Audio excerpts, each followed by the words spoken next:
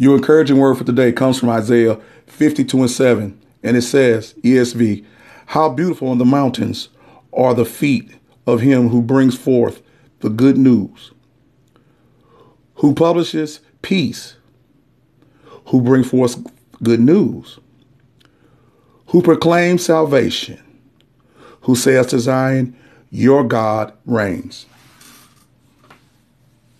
The feet are metaphorically like an anchor. The Bible describes the feet as something that we stand on to protect ourselves, to make us secure in the middle of a storm. The feet are also a means of movement and motivation. We say, Lord, you are a lamp unto our feet and a light unto our path. So the feet not only guides us, but it propels us forward into our destiny. But also it helps us stand when we're being attacked from the outside.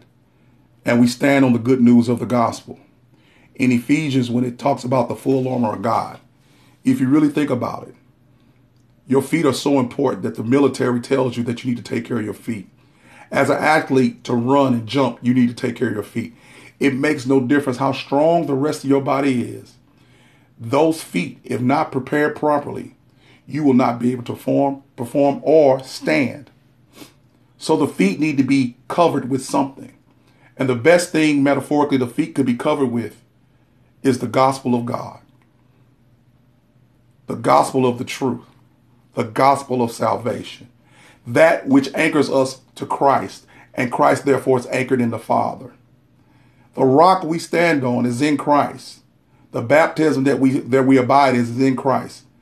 But the thing we carry to the nations is the gospel of Jesus Christ, the salvation. How complete, how pleasant are the feet that stand on the mountain that brings the salvation. Listen to this, saints.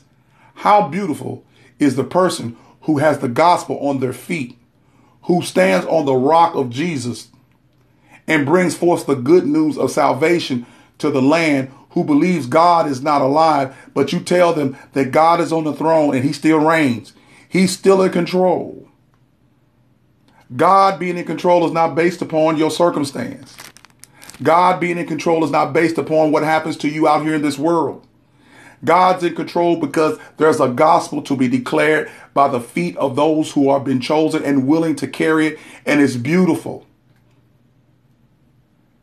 God said, if you will follow me, if you will believe upon me, as the scripture has said, out of your belly shall flow the rivers of living water. The river of living water is the gospel of God, which saves people from death into life. So in Ephesians 6, it tells us to shod our feet with the gospel of peace. It's only through the gospel of peace that we can go forward and save people and bring the good news to those who are left behind, to those who feel that they don't have any way. We open up a way. The gospel is the light of their path.